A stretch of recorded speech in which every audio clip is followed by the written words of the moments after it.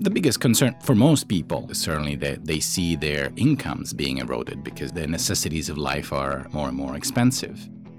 Hello, this is the Weekly Tradecast, a new podcast brought to you by UNCTAD, the UN's trade and development body. I'm Sarah Toms.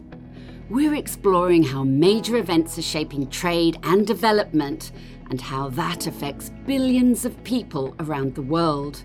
This week, we're looking at inflation.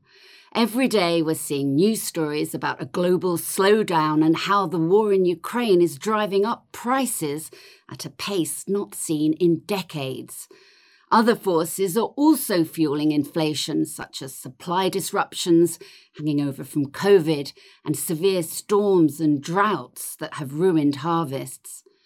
High inflation causes damage by eating up more of people's paychecks and eroding their savings. It can even bring an economy to its knees, like in Germany after World War I and in Zimbabwe not that long ago. Jeronim Capaldo is an economist at UNCTAD's Globalization and Development Strategies Division, is an avid skier and loves country music. Thanks for joining us, Jeronim. Now, inflation, it never really goes away.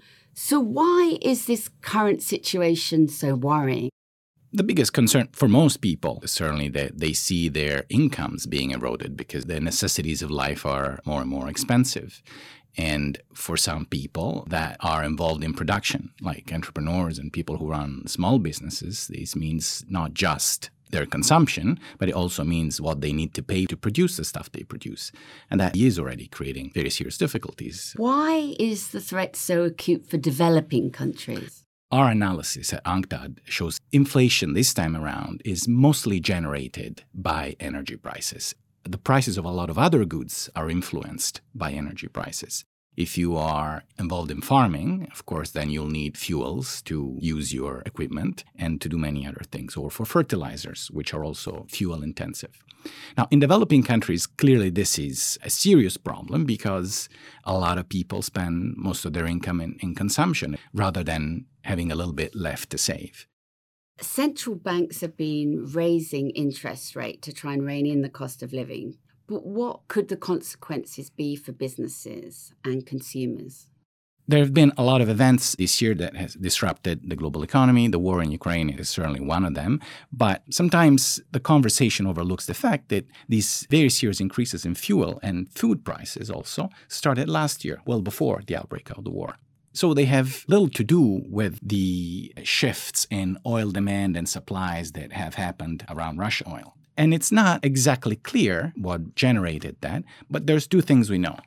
One is the global economy grew tremendously last year, and whenever that happens, oil prices always increase.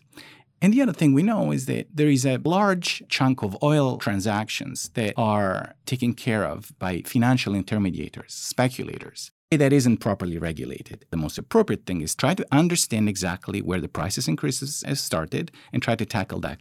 We can try and kill the economy, maybe a little bit, by increasing interest rates so that everyone will demand less and prices hopefully will subside.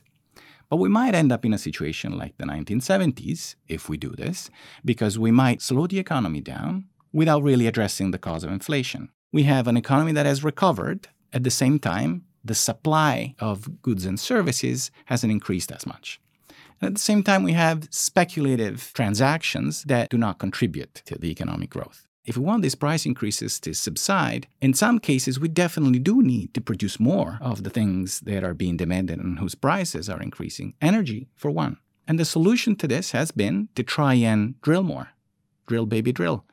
But that is not sustainable for all the reasons that we discuss every day. And so what we do need to try and increase the supply of energy from renewables. But that takes time. It takes investments. Well, very importantly, it takes everyone's agreement and concerted efforts.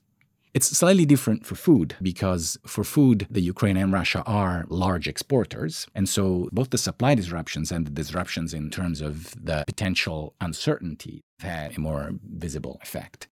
Just very quickly, what would you say is the best thing that could be done to help the problem of inflation at the moment? There's no one thing that can be done, but there's several things that must be done altogether. It's absolutely imperative to invest in the production of renewables because this oil and energy problems will come back. But we also have to protect wages by making sure they increase appropriately in all the countries where they haven't increased in a long time. And we must curb speculation and the market power of certain corporations that have a strong effect on this and gain tremendously from these disruptions.